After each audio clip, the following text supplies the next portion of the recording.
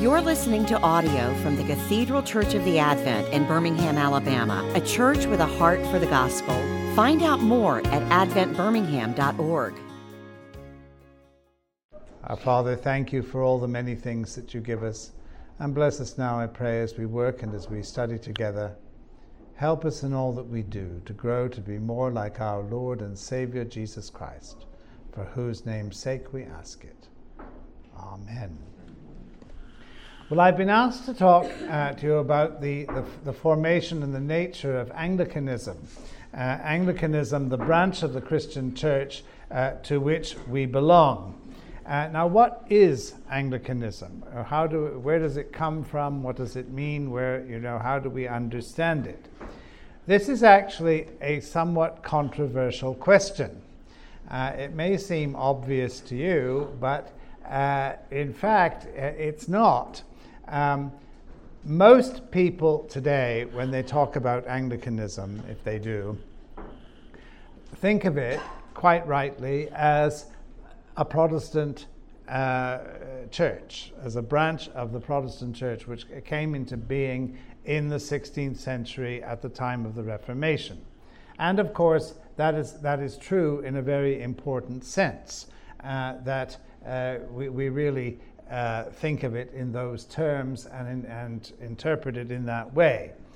But the Church of England, at least, from which Anglicanism has spread, traces its history, its origin, back well before then. I mean, at least or nearly 1,000 years before the time of the Reformation, and you could go back even further if you wanted to. Christianity appeared in Britain, in Great Britain, really around sometime in the 2nd century, probably. I mean, nobody knows who the first Christians were. But by the time the Roman Empire broke up in the 5th century, Roman Britain, as it then was at least officially Christian, as part of the Roman Empire at that time.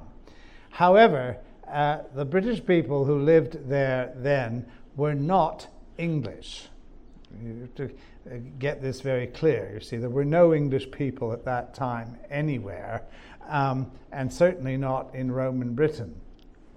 The British people of that time were a Celtic people. The ancestors of the modern Welsh, you might say, at least to some degree, overlaid with Romans, Latin-speaking Romans who had gone there from Rome over the centuries, part of the Roman Empire, and so on. When the empires broke up, the Christians who were there, of course, remained there. The church was still there. And it was engaged in evangelism. It evangelized the island of Ireland. The most famous person, of course, in that process being the man that we call Patrick. Today we think of St. Patrick as Irish, but St. Patrick was not Irish. He was British, and he went to Ireland as an evangelist. Now, he wasn't the only person, of course. He's become the most famous. We haven't got time to go into all this in great detail, but basically, the island of Ireland was converted to Christianity, on the whole, through the ministry of people like Patrick and his associates. And from there, they spread into what we now call Scotland. Again, a complicated history.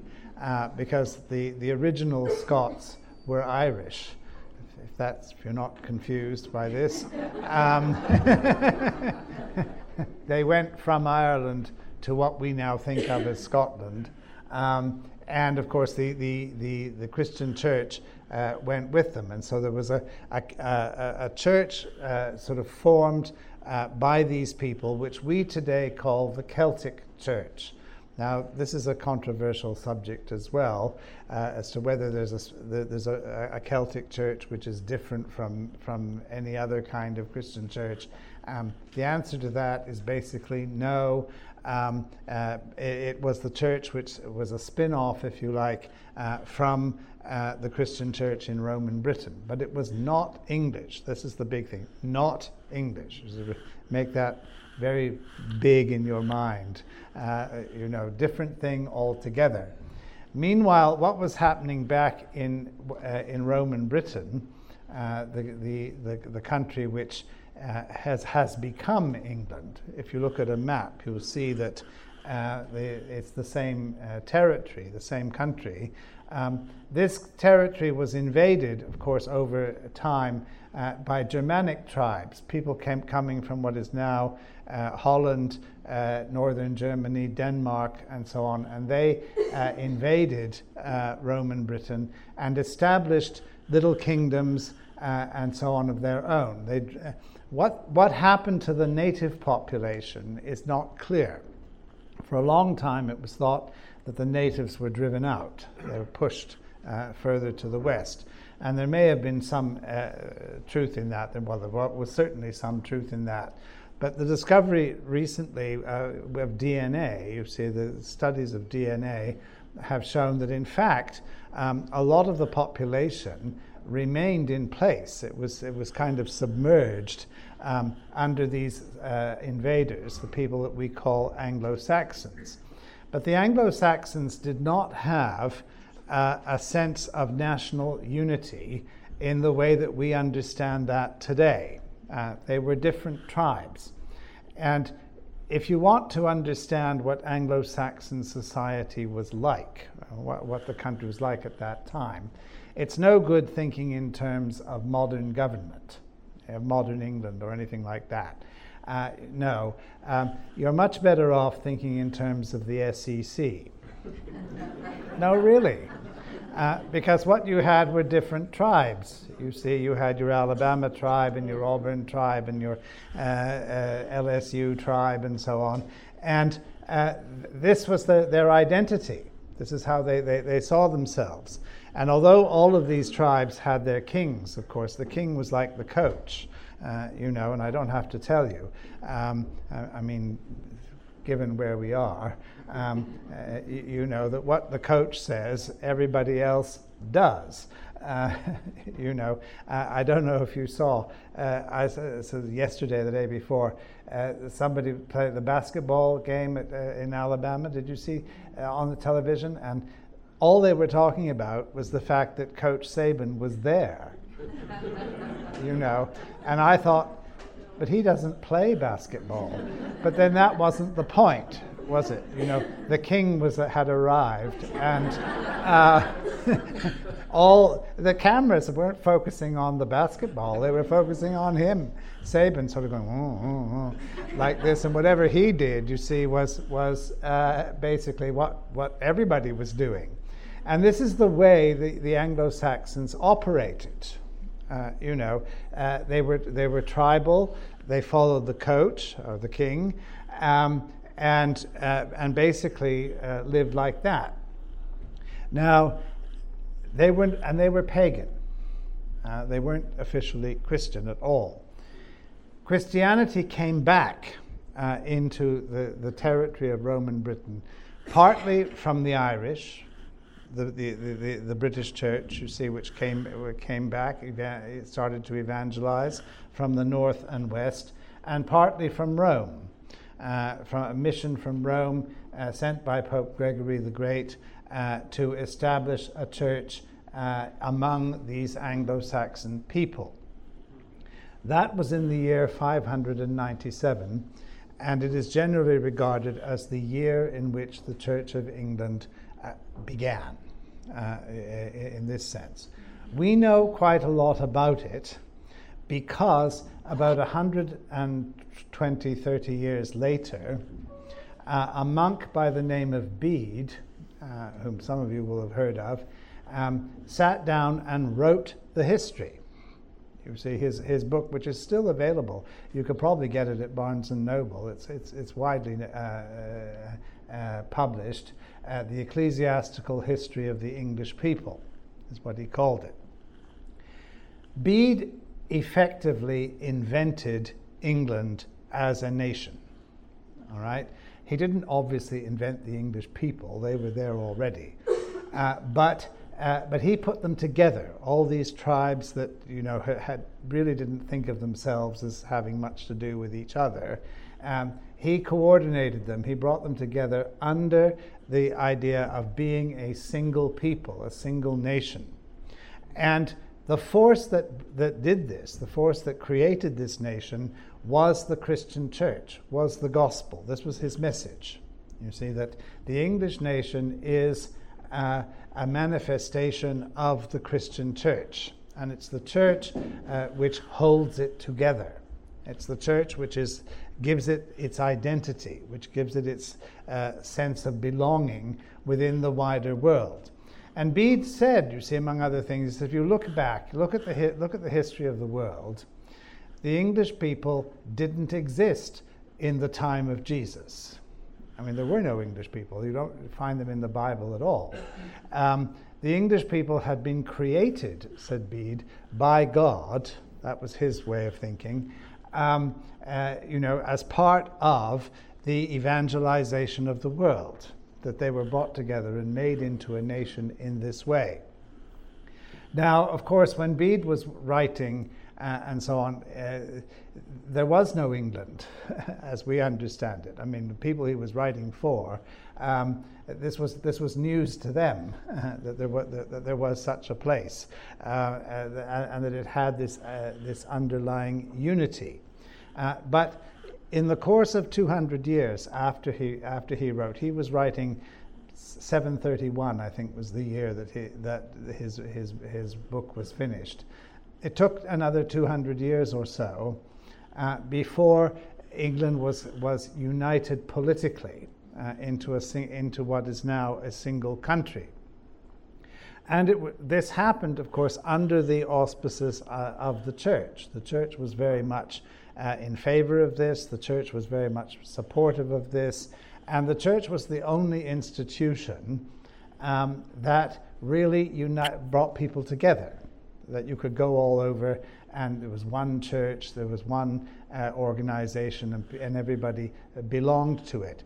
This was known at the time in Latin as the Ecclesia Anglicana, which you could translate as Anglican Church, but that would be misleading. It would be better to say it was the Church of the English people, or the English Church, you see, at this time. Nevertheless, it was important because it was the church which gave legitimacy to the nation. And you saw this, or you see this, in the way in which the kings were not so much chosen, but were legitimized in the rite of coronation. Now, we're going to have a coronation, of course, in the next few months, and I know you'll all be glued to the TV to watch it. Well, no, that's fine. But remember, when you do, that this is an intensely religious ceremony. All right, that's the key. I don't know how many of you watched the Queen's funeral a few months ago, but if you did, one of the most interesting moments at the very end, before, as her coffin was being laid down below the floor in St. George's Chapel in Windsor, I don't know if you noticed that the people standing around, the acolytes and various people, removed the crown from the coffin and put it on the altar, giving it back to the church, because the crown belongs to the church. You see, the Queen got it from the church, and when she dies, she hands it back to the church, and the church will give it to her successor, legitimizing him on his throne. Of course, he can be king without the coronation, but somehow that's kind of irregular. You see what I mean? People don't really like that. You have to say, well, there's got to be a coronation. The coronation is the legitimizing of the ruler by the church. All right? And this you have to bear in mind. It's still true today, even though a lot of people don't realize it. But it's very important to understand the history of Anglicanism, to remember this intimate connection between the throne and the altar, between the church and what we might call today the state. You see, they are connected in this way. Well, from that time onwards, of course, down to the 16th century and the Reformation, these two things went together. To be a member of the English Church was to be a subject of the King of England. The extent of the English Church was the extent of the lands ruled by the King of England. You see, these two things were coterminous. You can't really separate them out and decide which is one and which is the other. But this Anglican Church, this English Church, was also connected to Rome. It was part of the wider Catholic Church of Western Europe, and the Pope was head of the Church in that respect. And the Pope, of course, claimed the right to legitimize the kings. I mean, it wasn't just the church that was, when you say the church legitimized in the coronation, what does that mean? It meant that the head of the church, in other words, the Pope, was the one who had the final say in these things. Now, this was called into question in the 14th century by a man called John Wycliffe. And John Wycliffe is probably the only person from the pre-Reformation era in England who is still regarded today as some kind of Anglican. Of course, there were plenty of people in the pre-Reformation church who were famous in different ways. There was, for example, a man called Boniface, of whom you've probably never heard. Well, you may have heard of Boniface in that name, possible, but you certainly wouldn't have heard of his English name. Boniface was the name he took when he was ordained, but the name that he was baptized with, his original name, was Winfrith, and you've certainly never heard of that. But Winfrith was an Englishman who grew up, and he became a missionary to Germany, and the Christianization of Germany was largely his work, and he is regarded today as the patron saint of the Germans, St. Boniface, you see. So he's well known to the Germans, and that's where you may have heard of him. But he was English. And then you have people like Anselm of Canterbury, the Archbishop of Canterbury, back in the days when archbishops were still theologians, and he was one of the great, he was one of the great theologians of the church of all time. And again, very famous. But although he was Archbishop of Canterbury, he wasn't English. He was, I suppose we would have to say, some kind of Italian. Well, it's hard to say because the boundaries are different, you see, but he basically was born in the Alps, and he spent a lot of his time in Normandy, and it's because of the Norman conquest that he ended up in England as Archbishop of Canterbury, but probably never spoke a word of English. So do you count him as Anglican or not? Well, he was Archbishop of Canterbury, so you can't deny it. But on the other hand, a rather strange bird to be in that particular place, you see, at that time. So it's difficult to sort of label people of that era in this particular way. But John Wycliffe was definitely English. He lived in the 14th century. He was a lecturer in the University of Oxford, which was a going concern at that time, and he criticized the church of his day, the Roman Church, the papacy, and so on. Why? Well, things were going wrong in the society of that time. Wycliffe was a student in Oxford at the time of the Black Plague, of the Black Death, the Great Plague. And during the Black Death in the plague time, this is 1347, 48, 49, 50, 1/3 of the population died. I mean, it's a huge number. And of course, we can appreciate this now better than would have been possible, say, 5 years ago, because we've just been through a pandemic. Now, the pandemic that we've been through is nothing compared to the Black Death. I mean, it wouldn't be true to say that 1/3 of the American population died in the COVID pandemic. But still, enough people did die, and there's been enough sort of upheaval as a result that it has left a big mark on the country, on the mindset. People, the pandemic has changed things. It's changed the way people think. So if that's possible in our time and recently, imagine what it was like in the Middle Ages, you see, when suddenly every third person or so, it seemed, disappeared, just not there anymore. And Wycliffe was about 19, 20 years old when this was happening. He was a student in Oxford. And of course, the question arose, we have been praying, the church has been praying for years for the health and salvation of the nation. And this is what we get. You see, the Black Death. What's gone wrong? The belief grew that God was punishing the nation because of its sins. What were the sins? Well, there's always a tendency to think that those who die are the sinners, of course. This is not really true, but this is the way people think.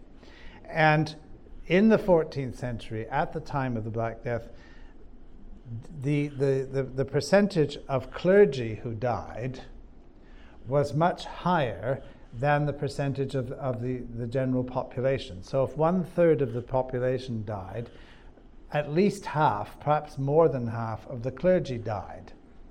Now, the reason for that, of course, is that the clergy ministered to the sick, and the plague was very contagious. So, of course, you were going to catch it.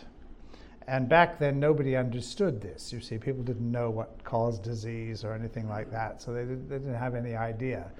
But the clergy died in large numbers. The church was very seriously affected. And so the people like Wycliffe began to think, well, this must mean there's something wrong with the church. You see, something's gone wrong. And of course, it wasn't difficult to find out what had gone wrong, because a generation before, the King of France had in fact captured the Pope, captured him, and set him up in the south of France in a place called Avignon. So the Pope was not actually living in Rome at that time. You see, he was Bishop of Rome, he was supposed to be in Rome, but he wasn't. And so that's the first thing. So why isn't the Pope where he's supposed to be? You see, well, because the church isn't operating properly. You see, should we have a Pope at all? Where's the Bible in all of this? You see, you look at the Bible, the New Testament, there's no Pope in the Bible. What's going on here? So people begin to question, and Wycliffe is one of the people who starts to question these things. Now, if Wycliffe had stayed in the university, probably nobody would have noticed or cared. I mean, even today, as you know, universities are basically open plan insane asylums, and it's true, isn't it? I mean, you hear some Harvard professor has just come up with something or other, and you think, oh yeah, well, what else do you expect? Keep them there, don't let them loose on the ordinary population, and everything will be fine. And Wycliffe might have got away with that if that's what he'd done. because remember, he would have lectured in the classroom in Latin, and nobody would have understood a word he was saying, so that's fine, you know. Well, just like today. I mean, it's true. You go to a university, listen to a lecture and so on. I mean, it might be in English, but it might as well be in Latin. And you sort of listen to that and think, well, okay, and walk away and, you know, and never go back. But Wycliffe didn't. Wycliffe went out in the streets and he preached in English to ordinary people. And this was a very shocking thing to do, of course, at that time, because here was somebody who represented the intellectual establishment, who was closely connected with the king and the court and so on in different ways, and obviously the church and all the rest of it, breaking rank. You see, he's not sort of just staying within those circles, but getting out and talking to ordinary people. And of course, ordinary people start to think, well, something really must be wrong. And of course, one of the things that resulted from this that Wycliffe didn't foresee, he didn't know, was that there was a peasants' revolt.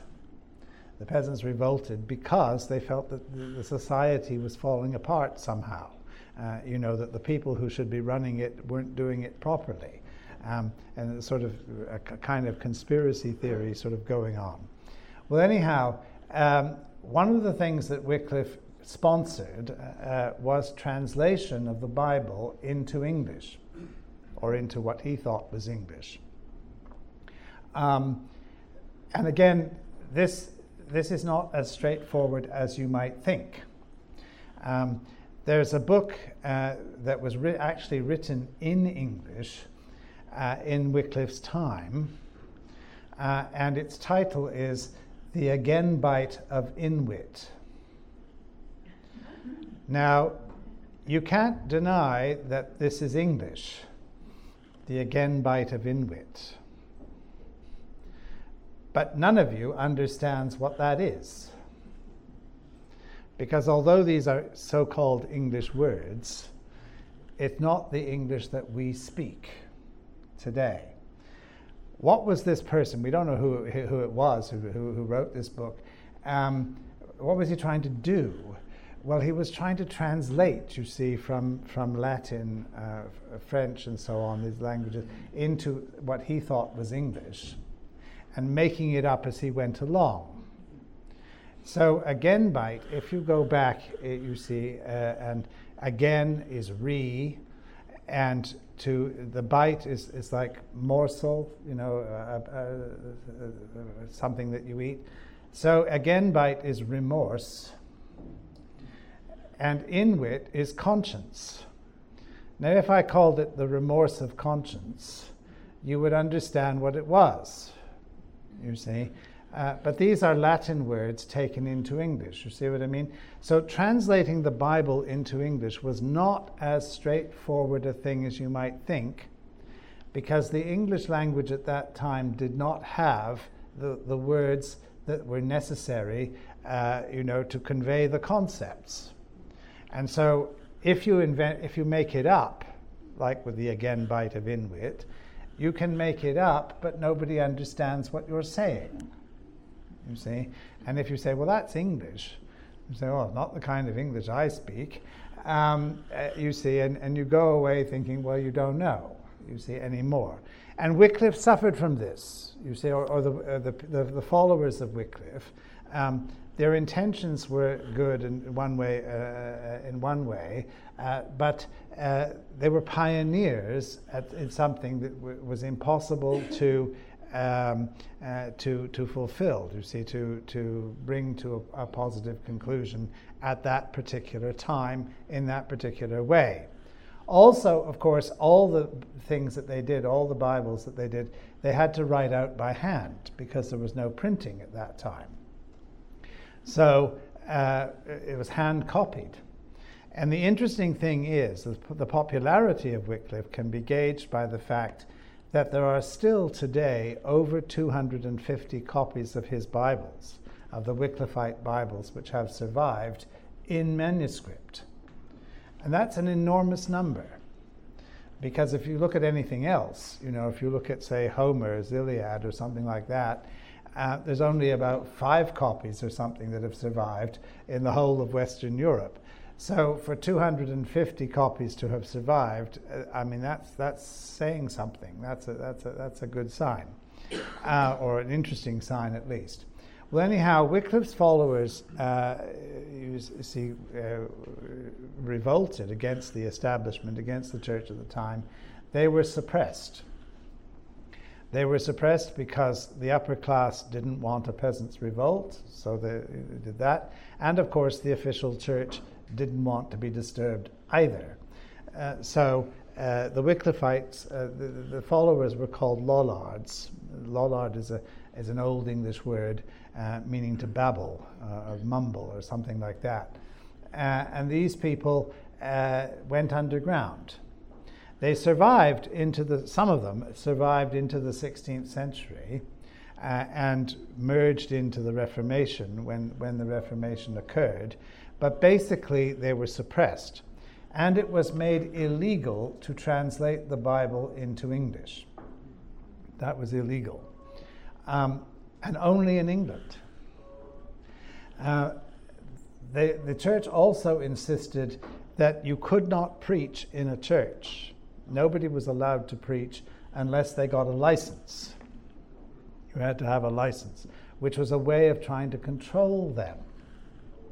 You see, because of course, if you were preaching the wrong thing, you could have your license taken away. So that was, and this is still true in the Anglican world today.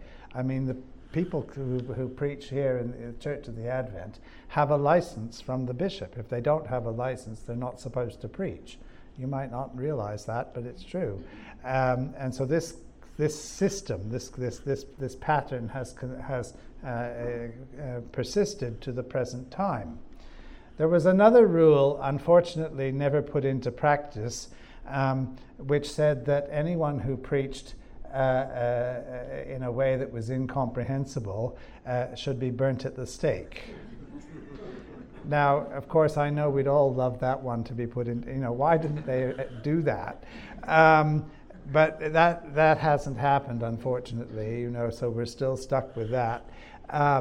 But this was what was going on in the early 15th century. You see, 100 years before Martin Luther.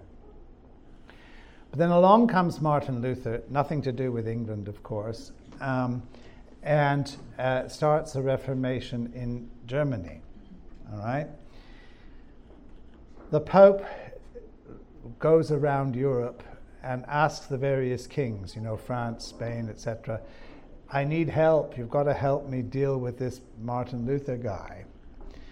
The only king who actually responded to this was Henry VIII of England, who, believe it or not, yes, who wrote a book denouncing Martin Luther. This book is still available. I mean, you can buy it, you can read it today. It's in our library at Samford if you're that interested.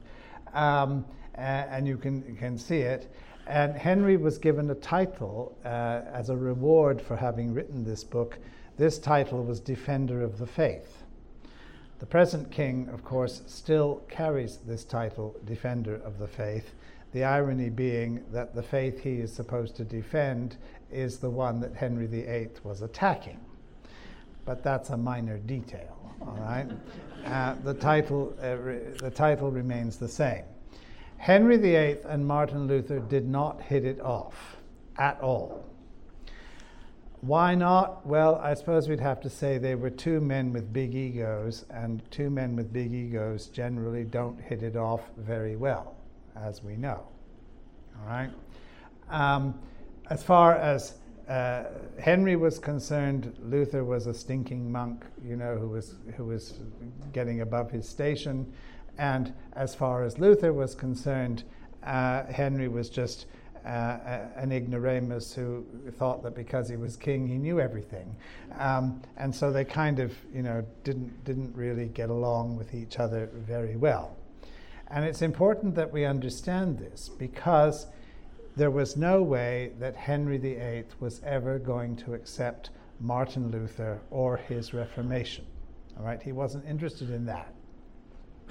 In fact, Henry VIII would never have gone anywhere near Protestantism or Reformation or anything of this kind if it hadn't been for his own marital difficulties. As we know, you see, his wife, Catherine of Aragon, had failed to produce a male heir. And Henry felt he needed this in order to guarantee his succession.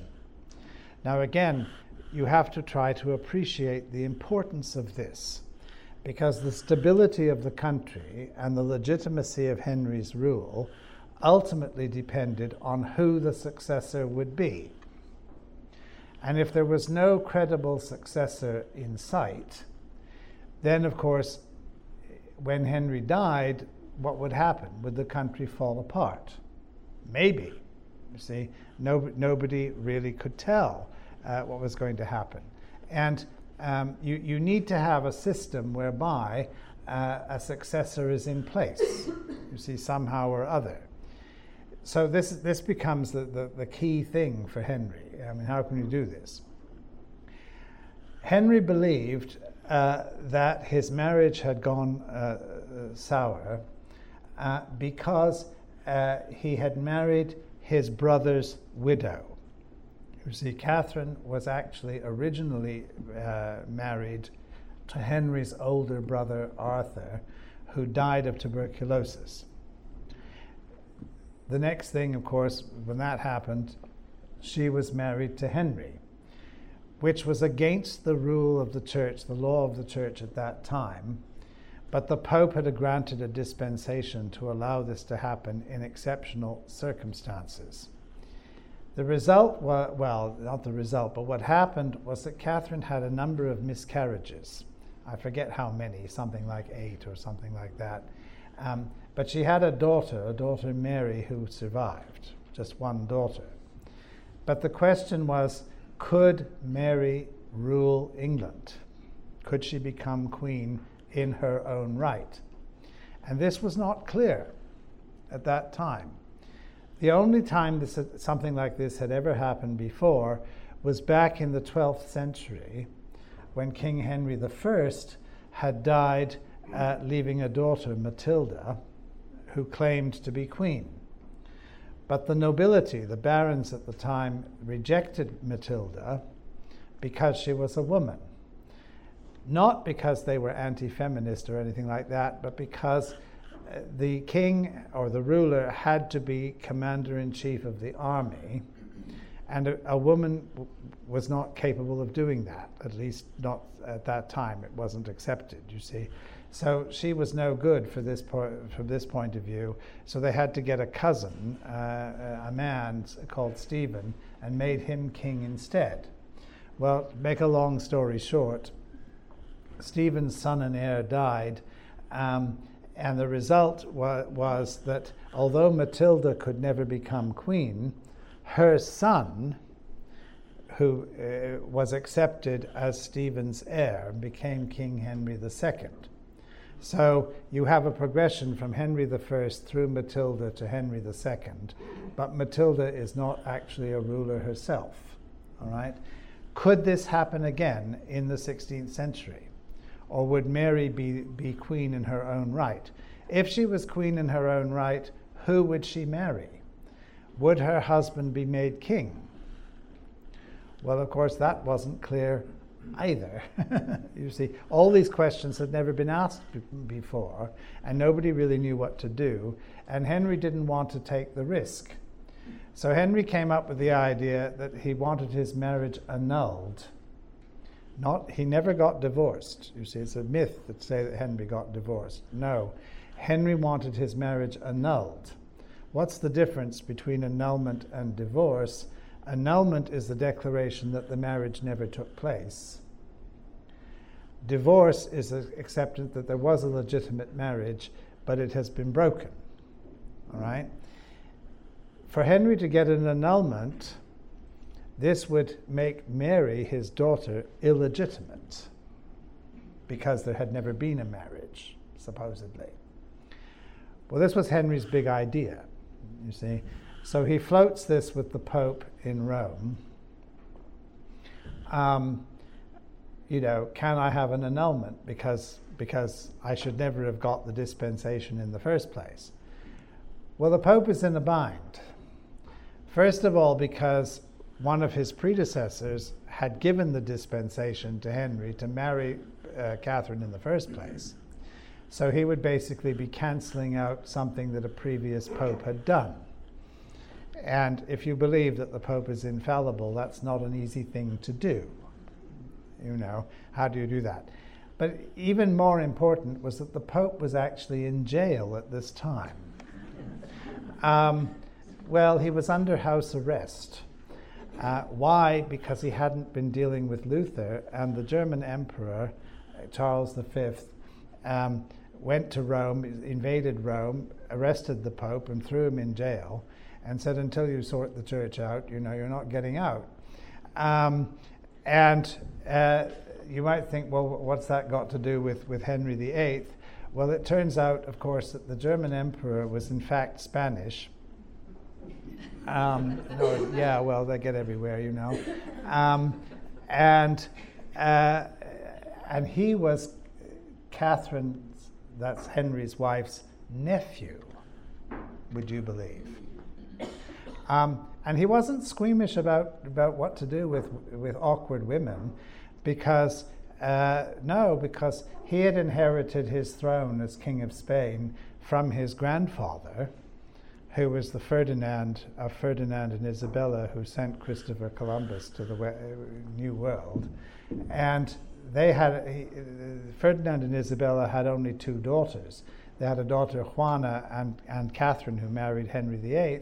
Well, Juana should have become Queen of Spain, but the Spanish nobility didn't want her as Queen of Spain any more than the English nobility wanted a woman as Queen of England.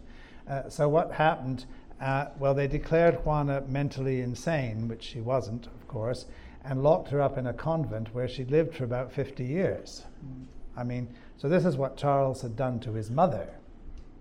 So, it wasn't that he was sentimental about these things or anything like that. But Catherine, his aunt, said, you've got family honor, you've got to support me against Henry VIII. And so Charles told the Pope, there's no way you can give an annulment to this, because this is my aunt you're talking about, and if you grant the annulment, this will harm my family reputation. We can't do this. Okay? She can't be sent away like this. So there was no way the Pope was going to grant an annulment. So what does Henry do? He calls the Parliament of England together and basically puts pressure on the church, and eventually breaks with Rome when he realizes he can't get his way. And that's the beginning of the independent Church of England. And we've got to stop there, but we'll come back next week for the next thrilling installment of this story. Okay? Thanks for your patience. We'll see you soon. You've been listening to audio from the Cathedral Church of the Advent. If you live in Birmingham or find yourself visiting, we hope you'll join us for one of our Sunday services. Find out more at adventbirmingham.org.